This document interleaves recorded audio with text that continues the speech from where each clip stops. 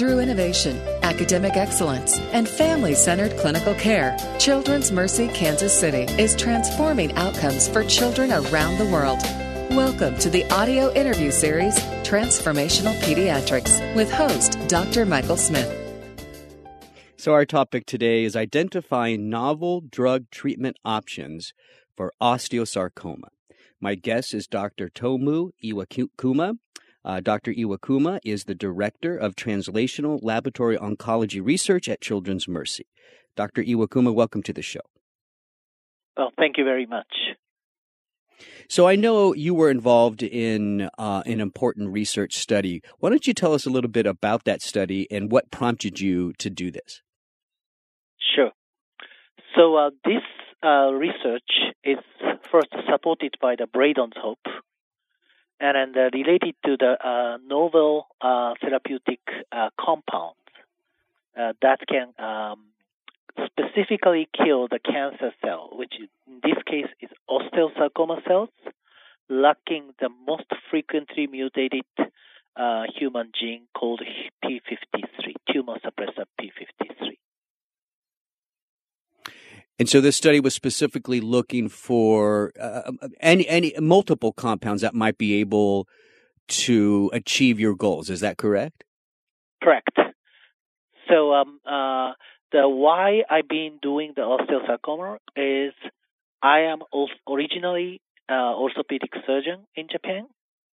Then I have a clinical practice by treating the patient with the osteosarcoma.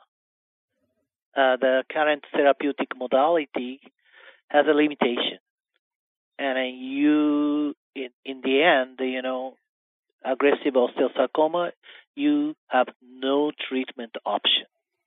So nothing you can offer to the patient. I really don't like that. Right. So I want to discover the novel strategy or novel compound, novel drug that can kill the cancer cells, especially in my case, osteosarcoma. That is most frequent type of bone cancer, by the way.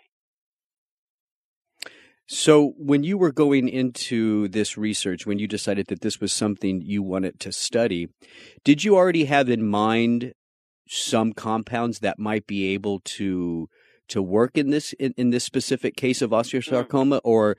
That is a great question. Actually, this research initially started with Midwest Cancer Alliance collaboration with the medical doctor, hematology oncology doctor, Dr. Joy Fulbright in Children's Mercy.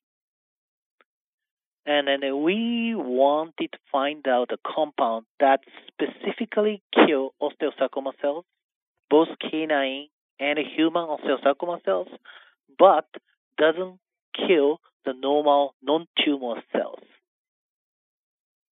So to do that, we started the live chemical library screening, basically compound library screening.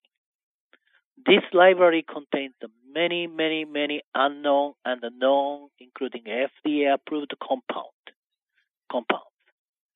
So then we just did this or a live screening. Then we identify many of the potential candidates, which only kill the canine and human osteosarcoma cells, but does not kill the non-tumor cells. That is in collaboration with High Throughput Screening Core Facility in KU. Once you were able to identify, I guess from that initial research, looking into that library of compounds, how many compounds are we talking about that you initially were looking at, and how many were you able to identify as candidates? 150, over 150,000 compounds we start with. Wow. So then that's we a lot end of work. up to the right, a lot of work, and I have to give a credit to the High Throughput Core Facility, and then we pick up 176 compounds as candidate. Wow, 176 out of the 150,000. Correct. Where are you at with these 176 compounds? What's the next step to? So many validation procedure, and we narrow down one compound. It's called a KU compound. So you've identified, out of that initial 150,000 compounds, you've identified the KU compound. This is the one that is going to give what you believe to be the best therapeutic outcome. Yes, there's a great potential, I would say.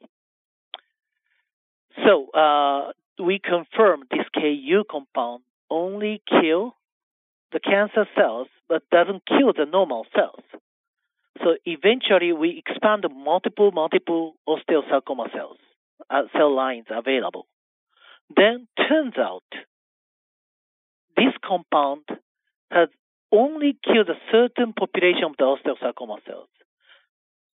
Even osteosarcoma cells, if this osteosarcoma cells carries a wild type p53, this compound doesn't kill. Ah, okay. So normal cell always have a wild type p53. Right. Most of the time. So that's why it didn't kill. But even osteosarcoma cells, which has the wild type p53, this compound doesn't kill it. But right.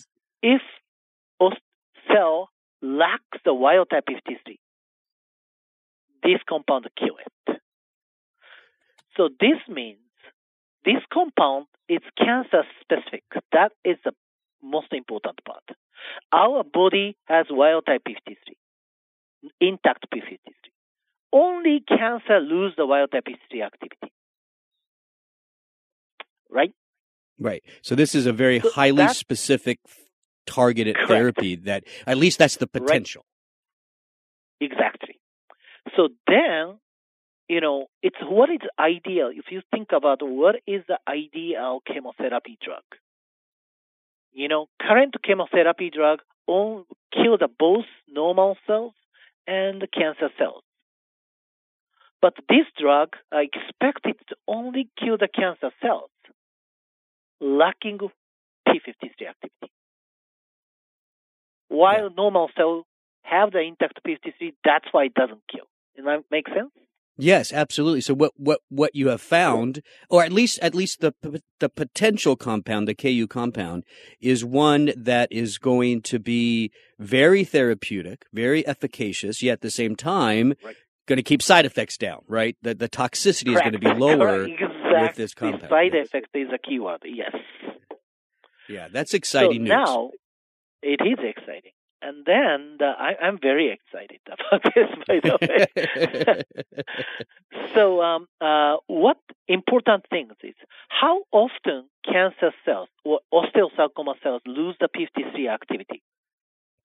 So recent genome-wide sequencing result, not our group's result, but other groups, shows that almost over 85% of osteosarcoma have some abnormalities in the tumor suppressor p53 gene.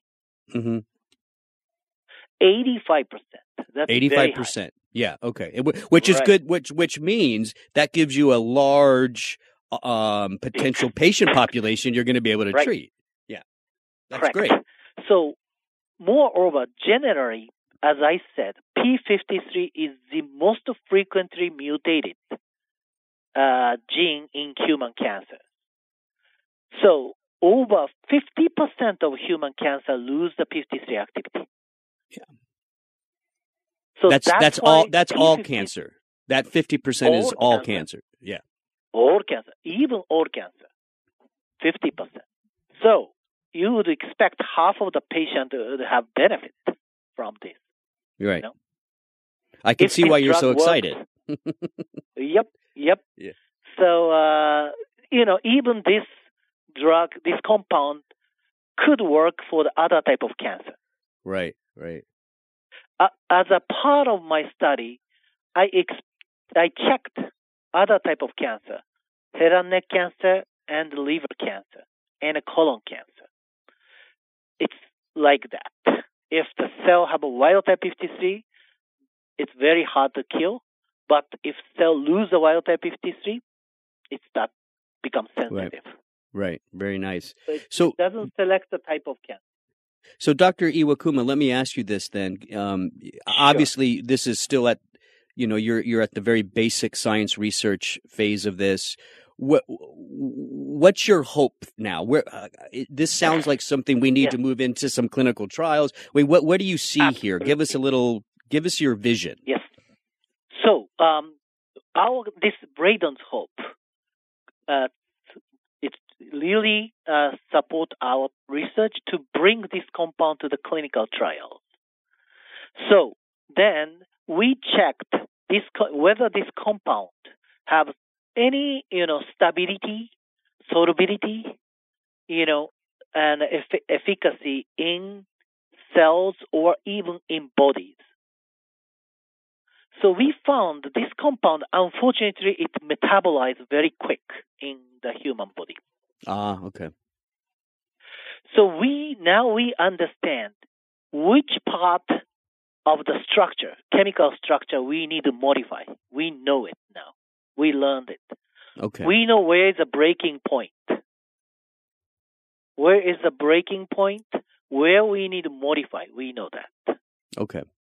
And that's then going to help with the bioavailability of the KU compound. Exactly. It's going to help the bioavailability. It will be much more stable in our body and keep killing the cancer. That's our hope. Yeah. So Dr. Iwakuma, yes. Let me ask you. This is very exciting work, right? This is fascinating to me, and I'm glad that we've had a chance to talk. Has some of this been published yet or presented? No. We kind of briefly presented in the last year's American Cancer Society Research Society (AACR). Is there plans to publish? Oh yes. Yeah, I'm sure there should be, right? You're very excited about this. This is a great finding. Right, and I want to know why this drug only kills the p53 lacking cells, cancer cells. Yeah, interesting question, right? Right, why not killing the wild type p53 cells? Yeah, that's very intriguing, and I look forward, Dr. Iwakuma, to follow your research and see where this goes. Yeah.